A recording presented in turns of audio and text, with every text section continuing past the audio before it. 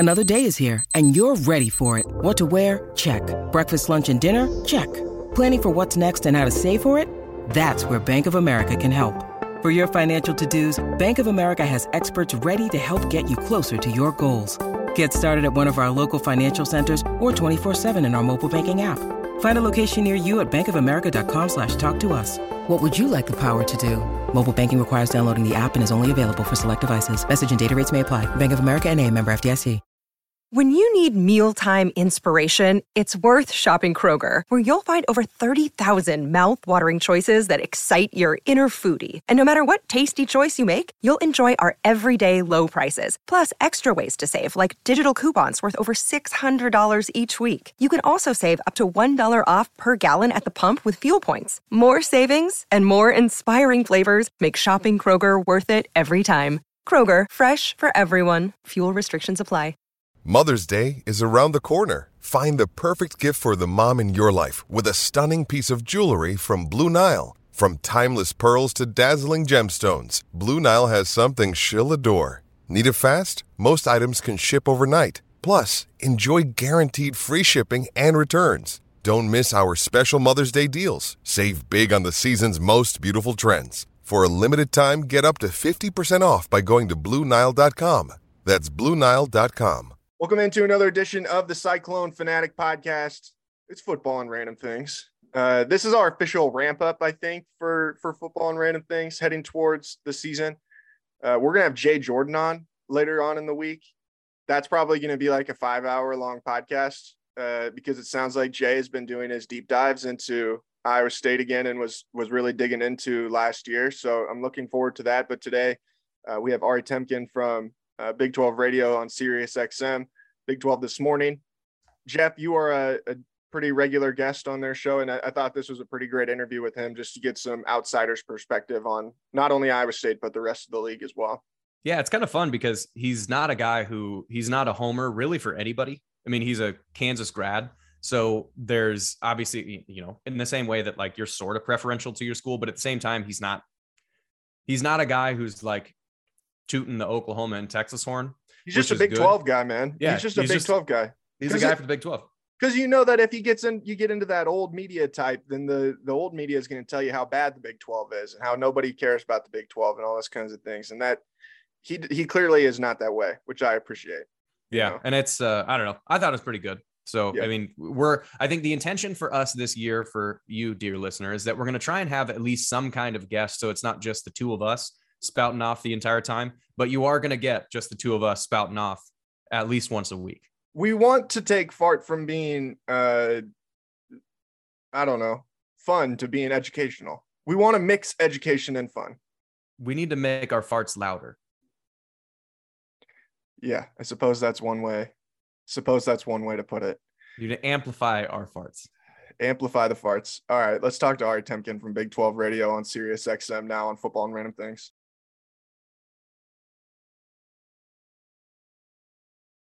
All right, we're joined now on Football and Random Things from Big 12 This Morning and Big 12 Radio on Sirius XM. It's Ari Temkin. How's it going, man? How's everything going? And I know you've been busy here this morning with your show.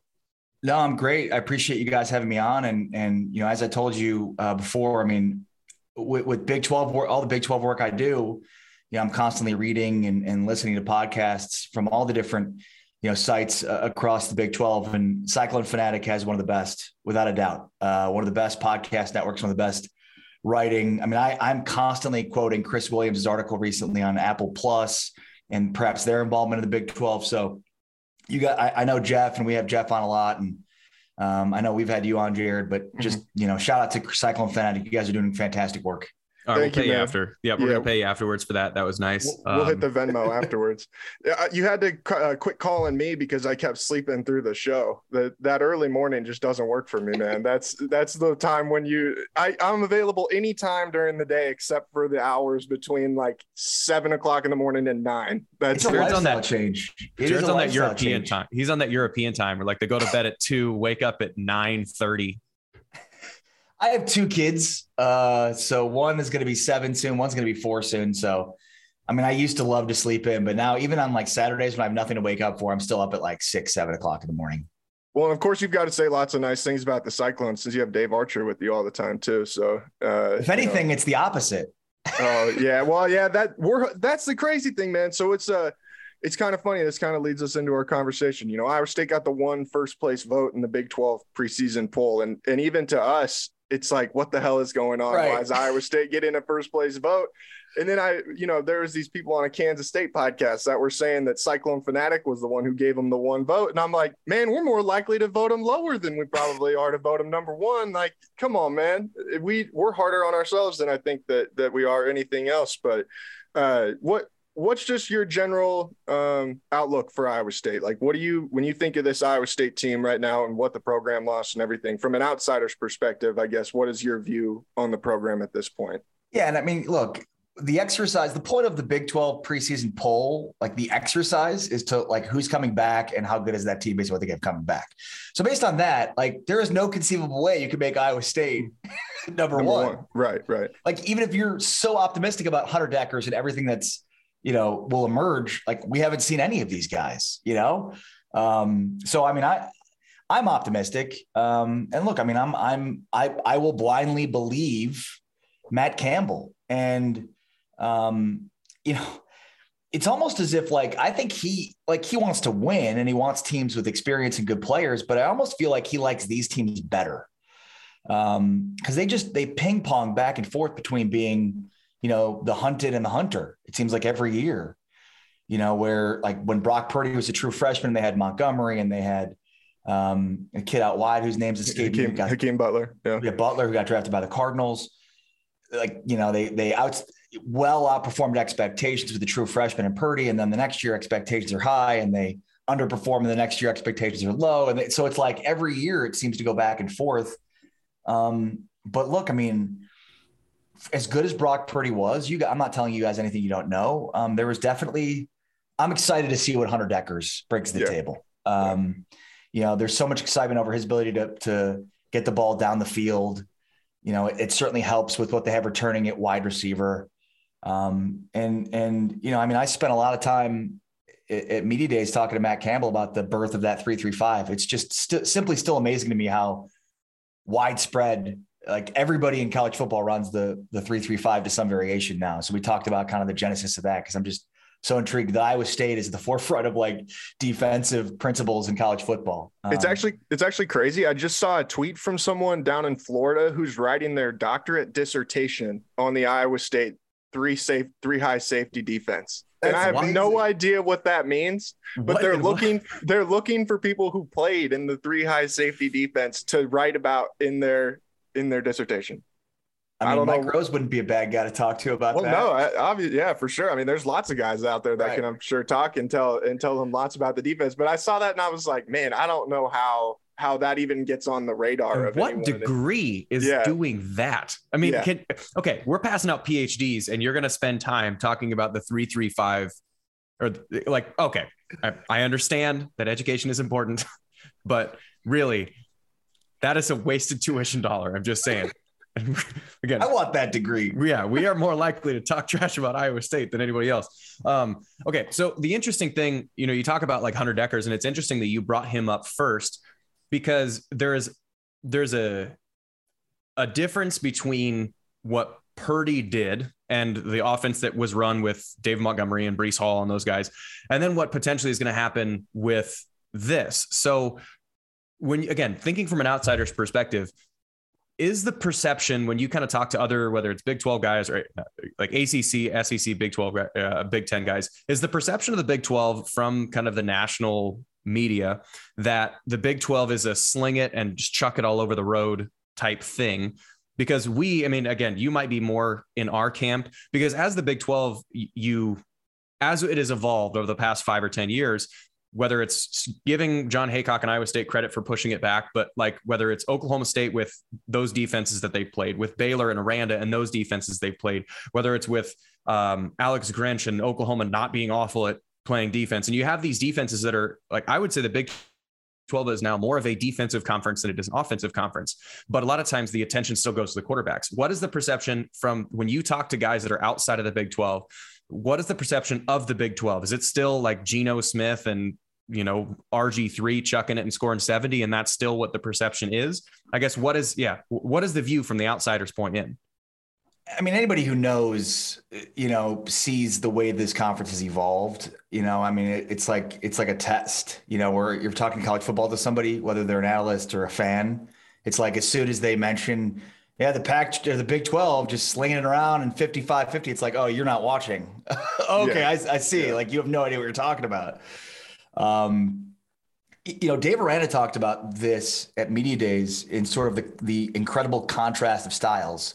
So, I mean, I think you have a few things at play. I mean, I think when the league was slinging it around and teams are scoring crazy numbers, and then Iowa State comes out with this defense, and I think teams then duplicated that. I mean, Matt Rhule famously immediately duplicated it, and so it was sort of the antidote to the high flying offenses. And so it was the next evolution. It's these great offenses. They finally found a defense that could stop it.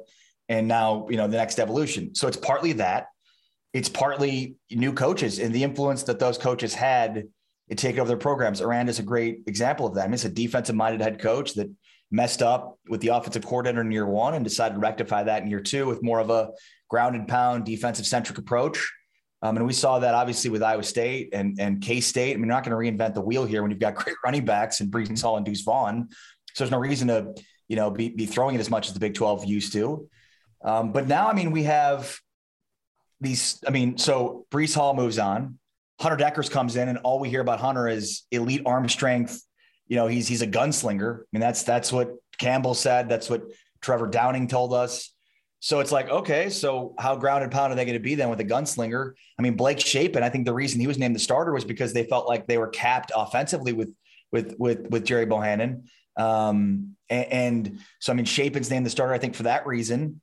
They obviously also lose their top two running backs at Baylor. Sonny Dykes comes in for a TCU program that had been led by a defensive-minded head coach for years. So Dykes, obviously, his history is from the air raid tree, if you will. And they lose their best running back at Zach Evans, who transfers to Ole Miss. I mean, obviously, with what Texas Tech has, Zach Hitley as offensive coordinator, right? Like, so I think it's going to evolve more back towards what it's been, but there's going to be a contrast. I mean, I think you've got a conference now that's not reinventing the wheel. You're going to have teams do what to play to their strengths. I think K-State will be definitely a team that wants to run the football effectively. I think Texas is going to run the ball a lot this year, even with the weapons they have on the outside. So, when you talk to anybody that's watched the league over the last few years, you can see that it's become a more defensive-minded, ground and pound type league, very much, the antithesis of what it's been. But I could see it trending more back that way just based on personnel. I mean, these are smart coaches that they're going to play the strengths of their personnel. Yeah, I think it's interesting with, like Iowa State, especially with Matt Campbell. And I think a lot of the other coaches, I think Gundy's another really good example of, yes, it's the players formations play strategy. It's how do you get the best 11 dudes on the field and let them do the thing that they're the best at. And that's how Iowa State ended up with running 3 tight ends half the time, is just because 3 of your best 11 happen to all play the same position. So, okay, how do we get all 3 on the field at the same time? And yeah, guys like Gundy or guys like Aranda are just really good. I mean, last year with Gary Bohannon down in Baylor, their offense was usually a quarterback who played more like a running back. You have 2 running backs that alternate back and forth, and you have a fullback or a tight end that's going to be playing. It's like a shotgun Big Ten from 2003 offense. So like, it's interesting that, right. I think I like the concept that you're talking about of just the league might trend back to better offenses because that is sort of what the personnel of the teams presents. And Campbell did tell us we will see some double tight ends this year. So yeah, that's not going away. Abandoned. Yeah, that's not going away. And I just think too that when you look at the league, I mean, it has been a running back league offensively the last several years, I think. And now, especially you look at Iowa State, you start to see, even when teams will play the 3 high safeties or really try and spread the field defensively, they're loading more and more people towards the box and putting a lot more attention towards the box. And then, now you have to throw it. And I think that's where Iowa State ran into some trouble last year, is they didn't have that ability to stretch the field and push people back away from the line of scrimmage, which wasn't able to open up things for Breece. And I think that's what people are so excited about with Hunter, is just that possibility that it might make life easier on those running backs who obviously are not overly experienced. You know, Gyro Brock has played some for Iowa State and played some meaningful snaps, but other than that, it's going to be a bunch of guys who are sliding in there to play for really the first time. What can you do to make their lives easier? Because the defenses in this league are just no joke, you know?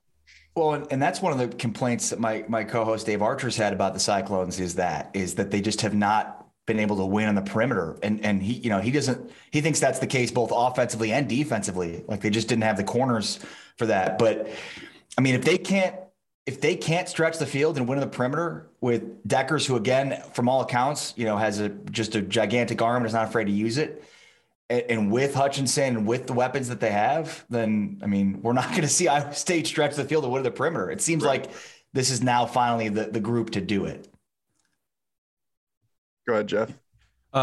You mentioned just being able to have, you know, Jared talking about being able to stretch the field and having a running back that's going to be in the front. I think Texas comes to mind with that. I mean, is it Ewers? Is that how you pronounce it? Ewers? Yeah. Yeah. So one thing from us way up north, what is the deal with Texas? Because I think you hear about Texas and Oklahoma State and Baylor. Like those are the 4 air quotes top teams in the conference, right?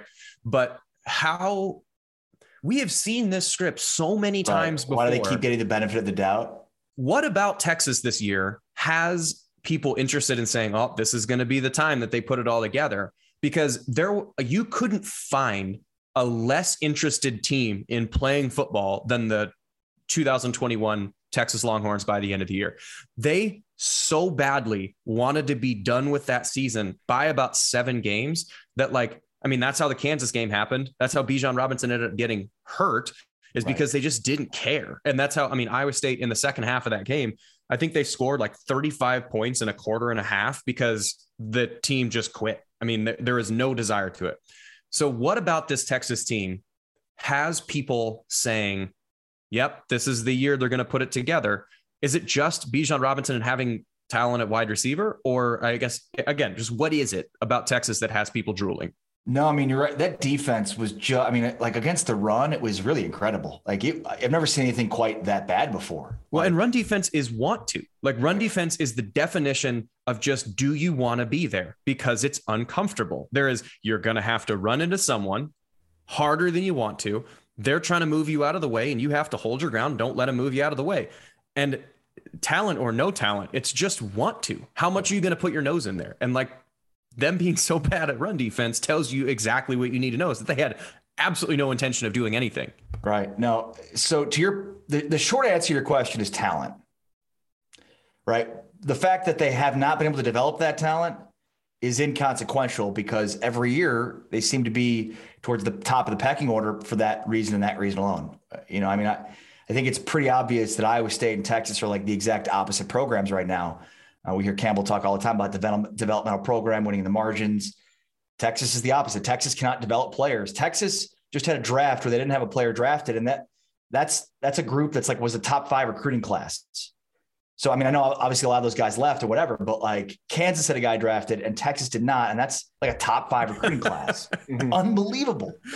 I think it's funny. Brees Hall. It's funny that you can just use Kansas as like a punchline, sort of. And like, you're a Kansas alum. So it's like Kansas had somebody drafted. I take great pride in that. Kansas had a player drafted and Texas did not. But it's the Brees Hall quote, right? Like the 3-star culture versus the 3-star, 5-star culture versus 5-star players. And, I mean, look, I bought it last year because I thought, okay, this is a talented team that won a lot of games under Tom Herman. Sark's the guy to take them to the next level. And so here's where Sark's getting the benefit of the doubt in a lot of cases. So, I mean, that team did not want to be there, like you said, Jeff. And their chemistry, their accountability, like all of that stuff that goes into winning football teams was completely gone. And Sark took some responsibility, but also blamed the players that were there. I didn't inherit these players. We're going to turn this roster over and blah, blah, blah, blah. Okay. Well, you get the benefit of the doubt on that 1 year, but now you turn the roster over. These are your guys, quote unquote. You have a ridiculously good recruiting class that may or may not have been helped by NIL, which that's legal. So whatever, I'm not saying anything that's, that's questionable, but they have a ridiculous offensive line class coming in. They've obviously got a ridiculous class in 2023 behind them, led by Arch Manning. So like, you can't play the culture card again. You can't play the chemistry and, and accountability card again. That happens once and it's not your fault. And it happens again and it's your fault. To me, it is very much his fault, or not fully, but plays a huge role in that. Mm-hmm. Look, I think their ceiling this year is like 8-9 wins. Best case scenario. I worry about their offensive line. They do have a really good group of skill position players. I think Xavier Worthy is the second best Xavier in the conference, but wide out, but still really good. They've got Jalen Naylor coming in, who's Nair, who's a transfer, who I think is a really good wide receiver as well from Wyoming, who's a speedster. They've got Jaleel Billingsley. They've got the other kid from Alabama coming in as well, who's highly recruited, but couldn't seem to figure out just how to stay on the field at Alabama. So, and then you look at the running back room and it's second to none. So I think that's talent and short is the reason for the optimism surrounding them. But I'm in a very much a wait and see approach. I think a lot of people are. It's like, I'll believe it when I see it. Yeah, that's where I'm at with Texas at this point. We know that they're going to have the talent every year, but it's just, this cycle has been continuing. I mean, it's been a decade now that this cycle continues, where you look at it, it's like, man, Texas has a lot of talent, but then those same chemistry issues prop up. And it's not just with Sark. It's been with Tom Herman. It's been with Charlie Strong. It was at the end of the Mac Brown era. Like, it's been in there for a long time, and it's so deeply ingrained. And that's where, like, I don't know that I would cut Sark a lot of slack for that, because, you remember the video that came out even after the Iowa State game with the coach yelling at him on the bus. And like, those are the kinds of things that just make you sit there and be like, man, I don't think that there's that many people in that program that are really invested into what's going on and trying to turn it around, and it just, what's funny too is that Herman, the last time you had said that a Texas team was tough was the year Herman got fired. Yeah. That was the last time that a Texas team showed fight every single game, and then they fired him, and then they got this last year, which was the exact opposite. And what's funny too, so I think with teams like that, I'm trying to find another metaphor for, like, they're a ride the wave type team. They are going to, if it's good, they're going to keep playing well, and you better look out, because it's going to be, as my running backs coach, Kenneth Pope, said, a rolling ball of butcher knives. Like, it is going to be bad if they get confidence, but if they get punched in the face, they don't respond well to that punch in the face, because then they look at, well, my buddy over here should have punched that guy before I got punched, so now screw this guy. So, like, their schedule, they have UL Monroe, which whatever. Then the second game of the year is Alabama. And if they play Alabama in the same way they played Alabama last year, which is absolutely getting throttled, then it doesn't really matter. I mean, they're gonna have that same kind of point at each other type thing again. So I don't know. This is, I don't wait and see about Texas. I don't even know if I'm wait and see. Like, they don't have the benefit of the doubt for me. Like, I'm not going to give them even a neutral. So I don't think that they can figure out culture in 1 year with replacing the entire roster. I'm skeptical like you are, because Sark played some role in the culture downgrade that we saw. Like, he's not independent, because again, the whole talk was like, this team can win. They won a bunch of games. Sark will take them to the next level. And suddenly Sark's like, we've got problems internally. Like, this roster is just not getting buy-in. It's like, that's kind of your job. Yeah. that's literally what you're here to do, man. Yeah. Is to get buy-in. A few things. So I was in Austin working for 104.9 The Horn in Austin, basically at the beginning of the end of Texas football, when right after they lost to Alabama. And so Garrett Gilbert comes in, and the same talking points. And to your point, like Mac, Charlie Strong, Tom Herman, Sark, it's the same. It's four coaches. It's the same talking points we had back then. These are entitled kids. They come to Texas and they think they've done what the players before them had done. At this point, it's like 20 years ago, so it's like, it's absurd. And one more thing, I meant to bring this up on Big 12 radio. So we, at our setup at Big 12 Media Days, for day two, we did this thing where so day one, we had the coach in front of the table. Day two, we did this thing where the coach was behind us with the table. So there was two chairs, Archer and Gabe Eichert, then the coach, and then me. So the first coach we had day two is Sark. And so he sits down and he almost fully turned his back to me to look at Gabe and Archer. And it was like, okay. But then when like I asked a question, he kind of like turned around a little bit. And so after Sark, I was like thinking in my head, like, is this going to be how every coach is? And he was the only coach that day to do it. Like, and it was so weird. Like, I get it. They played, but like he like completely turned his back to me. Yeah. And it was just such a funny thing that I was like, is this weird or is this going to keep happening? It was the only coach to do it. So it just leads me to believe he's very socially awkward. Yeah, that doesn't surprise me at all. Hey, it's Kaylee Cuoco for Priceline. Ready to go to your happy place for a happy price? Well, why didn't you say so? Just download the Priceline app right now and save up to 60% on hotels. So whether it's Cousin Kevin's Kazoo Concert in Kansas City, go Kevin, or Becky's Bachelorette Bash in Bermuda, you never have to miss a trip ever again. So download the Priceline app today. Your savings are waiting. Go to your happy place for a happy price. Go to your happy price, Priceline. All right, another program that I don't understand the amount of love that they're getting, and I know they bring back some good pieces on the offensive line, a couple good pieces on defense. Andre Ware was all over Kansas State on Wednesday on the TV ESPN Plus broadcast, and he kept talking about, this is my team, I think is going to win the league and all these kind of stuff. And he was talking about Adrian Martinez. And full disclosure, I grew up a Nebraska fan. My parents are season ticket holders for Nebraska games. I wouldn't say I'm a fan of them now, but I still follow casually. And anybody putting their hopes and dreams into what Adrian Martinez is going to do is setting themselves up to have a disappointing fall, is all I'm going to say. And that's nothing against him. Like, he seems like he's a great guy. And like, you know, it seems like he's done really well in the NIL space, and his teammates seem to like him. But man, he makes so many mistakes at the crucial points of the games. And that's what would scare me if I'm a Kansas State fan. And that's what kind of has me leery of thinking that they're going to make a significant jump with him at quarterback, because it's not like Skylar Thompson was a bad player before. Right. I don't know that it's that significant of an upgrade that it would make that big a difference. From your perspective, where is the Kansas State love coming from, and how do you feel about that? Where do you think that they slot in at this point? Yeah, I mean, to me, the three teams you can make a pretty credible argument that can win the Big 12, Baylor, Oklahoma State, Oklahoma. And I always throw in like maybe K-State if everything goes right. And I mean, you know, give credit to Dave Archer again, who really the entire offseason, I mean, he was the one at the start of the offseason talking about K-State's like a dark horse team next year because they've just got a lot of talent, especially on defense. And then, of course, Deuce Vaughn.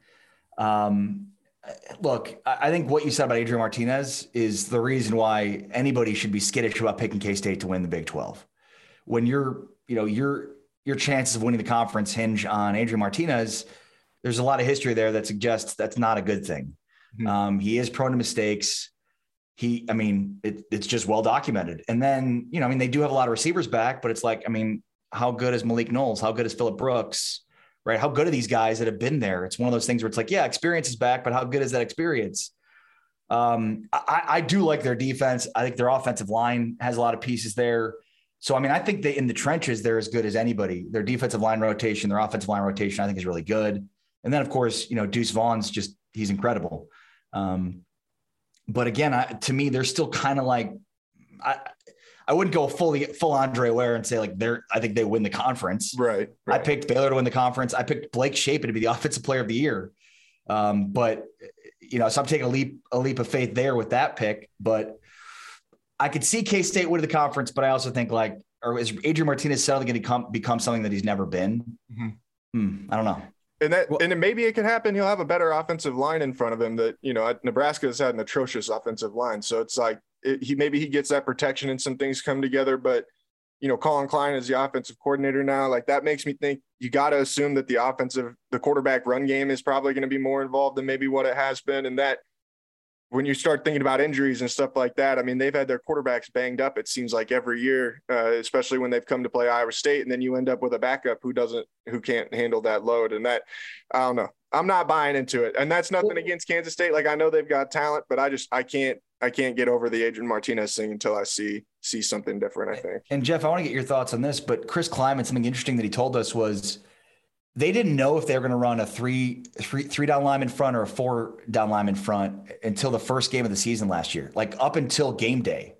And basically the team was like, we'd prefer to run with 3 down linemen. So they all off season, they were kind of running both not knowing which they would go with. And so now that they're like a full, rush 3, drop 8 team, they'll have, more experience with their front simply because they just didn't all off season work on the rush 3, drop 8. So maybe that's a reason for optimism on their defense. Again, they do have a good defensive line and a good defensive front, and they're more embedded in this, rush 3, drop 8 situation. Yeah, which means their eyes are going to be better. I think the biggest difference that they're going to have between flipping between 3 and 4 in practice and between doing 3 consistently is that when you're in 3 and 4, you're the responsibility that a person has is going to be different, not just in gap, but in what your keys are. So like if you're Mike Rose and you're playing as the will linebacker in the box and there's 4 down linemen in front of you, your keys may or may not be the same. You're probably looking at a guard, maybe both guards and a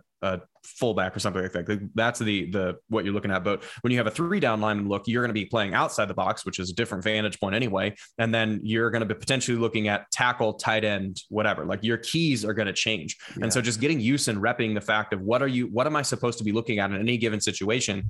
Because like practice you're trying your best to replicate games in practice and what things you're going to see and feel and experience, but you're never going to be able to do all of it. You're never going to be, we're 3rd and 7 with a replacement tight end and a backup quarterback and a starting quarterback or whatever, or our defensive lineman got hurt. And you're never going to be able to replace single thing. So you're trying to get as comfortable with the things that you can control as possible. And then on top of that, do it. The other thing that I think, we ask about all these teams and there's at least one more team that we're interested in just because, they're an interesting team, is I don't think that there is a top in the conference. There's a top cluster, Baylor, Oklahoma State, Oklahoma, the teams we've talked about so far, but there's most of the conference is just the middle. Like even a team like Texas Tech, who has not been good, they have completely replaced their coach. And if you get buy-in from a coach like that, any game could be a win for a team like Texas Tech. And Kansas, as much as it's weird to say, Leipold is a really good coach who could potentially get them to be, I don't know if good, but better than before. And like the margin, using Iowa State as an example from last year, their margin of defeat in the losses they had was like 4. So if you get one pass that doesn't get completed or one on the opponent's side, or for you, like against Oklahoma in Oklahoma, if Brock Purdy's able to see Chase Allen and doesn't try and throw it to some other one, they score a touchdown, they potentially win that game. Like all of these things change really quickly with a win and a loss. And so a team like Kansas State, it's hard for me still to think that team will win the conference because they don't have that top end, you talk about talent, like they don't have that top end Texas talent that everybody talks about, which means they have to win in the margins. But who's the one that's going to have to win in the margins? It's Martinez. Like Martinez has to keep them in the margins to win in the margins. And his history suggests that's not a good thing. That is not the case. He is an outside the margins guy. Right. His ceiling is really high. His floor is really low. And like you're in order to win a conference like this, that's why the 2 best teams in the conference last year, Oklahoma State and Baylor, were the 2 most consistent teams across the league. They did the least amount of dumb shit across the year. That's what got them to be the best team. They were the golfers that shot 2 under and they had pars across the board and 2 birdies. And that's it. They didn't do anything crazy. They didn't hole out anything. It was just don't do dumb stuff. And it got them to be there. So talking about consistency, and talking about a team with high and low ceilings, the other team that we were sort of interested in from a national perspective is Oklahoma, because Iowa State, the knock on Iowa State is that you lose a lot of production for Iowa State. Well, that same knock is there, including a coach. And like you would assume that Brent Venables is going to have a pretty good squad going in. And I think Brent Venables is a great coach. I have had no negative interactions with anyone who has interacted with him. He's not, by all means is a nice guy and is a good coach. So you'd think it'd do better, but are we just giving him the benefit of the doubt because the logo on the helmet, because they're replacing everything, coach, quarterback, the other quarterback, all of the rest of pretty much their whole defense. Like what about Oklahoma? Again, to ask the same question about them as we did against Texas and Kansas State. What about Oklahoma is justifying the hype? So, and to your point, and again, I'm quoting Dave Archer here, but he mentioned this at Big 12 Media Days. Like, why is Iowa State has the same coach with a huge turnover in roster, Oklahoma has a different coach that's huge turnover roster. Why is Oklahoma getting the benefit of the doubt and Iowa State's not? And Iowa State has a known coach, like a known commodity here. Brent Venables has never been a head coach. It's a great point, and it's simply because they're Oklahoma. And look, I mean, even though Campbell has done pretty consistently turning 3-stars into 4- and 5-star type players, you know, these are 4- and 5-star players that Oklahoma's getting. And so, I mean, I agree with why is Oklahoma getting the benefit of the doubt and Iowa State's not? And probably a good reason for why Iowa State should get the benefit of the doubt, more so than Oklahoma not. And there's so much talk around Oklahoma that it's kind of like, man, I just can't wait to see this thing play out. Because so like first you have the Venables thing. And I think he's just the perfect coach at the perfect time for them, considering his history. You know, he's obviously was a longtime assistant at OU and worked under Bob Stoops, but even before that, a K-State guy, you know, playing under Bill Snyder, coaching with the Stoops brothers, and then coming over to Oklahoma. So he's got the Big 12, Big 8 history there. And then longtime, highly sought after, famous coordinator that never left to get it. So it's just like the perfect guy for Oklahoma at the perfect time where they needed that steady hand, or they needed somebody to come in and you know, be what Venables has been, which is aggressive and galvanize the group. So he's perfect in that regard. And then I think Dillon Gabriel, like, man, he has done so much incredible stuff. He called this dime time retreat where he basically bought an Airbnb for his wide receivers and quarterbacks and running backs. And so they all went out there and hung out and threw the football around together. And, you know, he's taken the cornerbacks out for dinner. Like, why would a quarterback take the defensive backs out for dinner? So it's like, wow, great move for chemistry. So like, just the talk has been so good, but like, talk is cheap. Let's see it. You know, let's see it play out. You know, I'm worried about what they have at receiver other than Marvin Mims. You know, I think there's some questions there in terms of players they've lost. They do bring in some big time players, but let's see. You know, the running back situation's not great. I'm not really sure what they have there. I mean, Eric Gray was supposed to be the guy last year, the transfer from Tennessee. There's nothing that we saw that's like, oh, this guy could be a bell cow. So I think they're still searching for what they have a running back. Their defense was drastically underperformed relative to expectations, and they lose a bunch of those players. So like, a lot of talent there. I said at the beginning of this podcast, like, there's certainly a team that can win the Big 12, but to your point, Jeff, like, there are a lot of teams here that could win 4 games, but they could also win 8 games, you know? So like the chasm between, you know, those margins this year and what they could mean for the output of a season is huge. And I don't think Oklahoma's a team that will be a 4-win team this year by any stretch of the imagination, but I think their floor is probably a lot lower than any Oklahoma fan wants to give credit to. I'm still going to buy it, but again, it's a lot of talk. It's a lot of talk, and it's good talk. And it's a lot of good talking points, but it's all talk. I just think it's a slippery slope in college football to go the full transfers route. And obviously they kind of had to they lost more snaps than I think anybody in college football, but then they gained more too from the transfer portal than anybody else. It's one thing in basketball where you've got like 12 guys, you know, that you've got to put together. If you bring in 6 or 7 transfers, you know, we saw it with Iowa State. You get 6 or 7 transfers together, they really mesh, like things can really go well. And the nature of the sport too is basketball is if you have great offense can beat great defense in basketball. If you say, hey, Kevin Durant, here's a basketball, put it in the hoop, and he's really good, it doesn't really matter as much who's around. But when you've got to replace, 30 guys that were experienced for you or whatever with 30 guys that were playing for other teams, man, not everybody can be Michigan State like what Michigan State did last year and went from winning however many they did to winning 10 games or whatever it was. Like that would just make me nervous. I think if I was an Oklahoma fan, it's like, man, we got to replace a lot of people and you got to rebuild basically everything with a whole new group of guys. And so, like, you think about the transfer quarterback, offensive coordinator dynamic, like, man, Adrian Martinez, going back to K-State for a second, 2 spring practices. He wasn't cleared because he had the shoulder injury last year, the collarbone injury. And so he wasn't cleared. So he only had 2 practices. So here's a new quarterback with a new offensive coordinator that he's never worked with before. And he only had 2 spring practices. Now, the opposite end of that is there is some familiarity with Jeff Lebby and Dillon Gabriel. That's really important in this era of the transfer portal where you've got a quarterback coming in on short notice. JT Daniels at West Virginia, same deal with Graham Harrell. So I do think that has to play into it too, because you're right. I mean, football is so different in terms of the schematics and 11 guys being on the same page and working together to understand exactly what everybody's job is and everybody's play. And then, not only your job, but what the guys next to you's job is and that kind of stuff. So like, totally agree. Roster turnover in football is so difficult in one off season, but at least at the quarterback position, there is some familiarity with offensive coach, offensive coordinator, of the case for West Virginia and for Oklahoma. For K-State, it's definitely another reason why it's like, is this going to work out? Well, I think another aspect that I'm interested in, again, just with Oklahoma and Texas, is that in years past, and I think Texas, the luster's worn off sooner.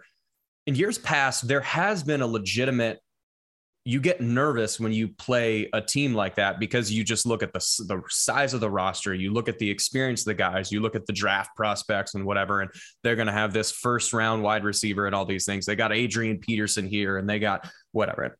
And there is a little bit of, you get a 3-point bump just by being the other team being intimidated that like, we have to play perfect. So they play tighter.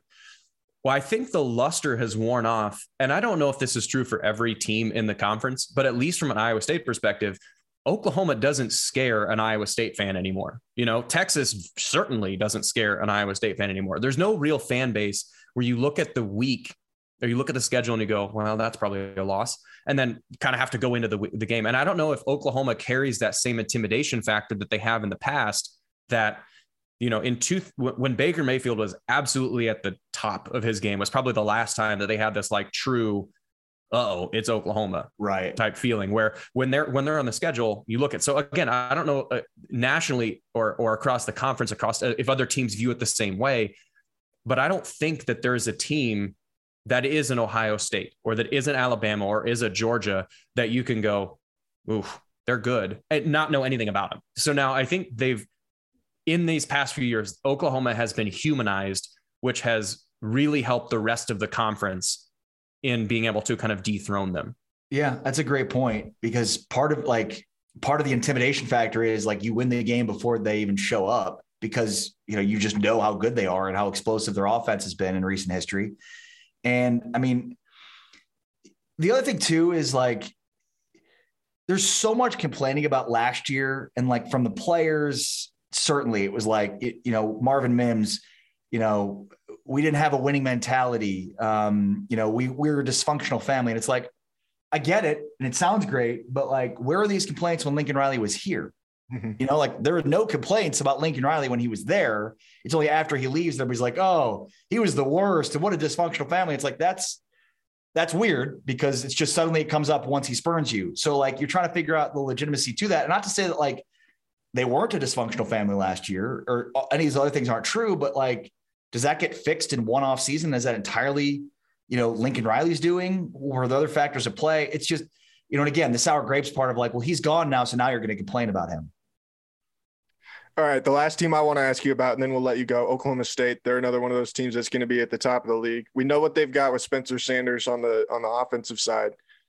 What's that defense you think going to be like? Got to replace Jim Knowles as the defensive coordinator. That I think is my one thing that holds me back with them is like, they're probably gonna be able to score some points, but what set them apart these last couple of years is that defense was so freaking good, man. And now you lose Jim Knowles. Like, what's that going to look like? That's just going to be my only thing with them to kind of keep an eye on early in the year. Yeah, they're really interesting because of the guys they lose. So you start there and you're like, okay, of course, Jim Knowles, they replaced him with Derek Mason. What Gundy told us is basically when they went out to look for a defensive coordinator, Gundy told whoever they interviewed, like, we don't want to change anything. We want to keep the terminology the same. We want to keep this relatively similar.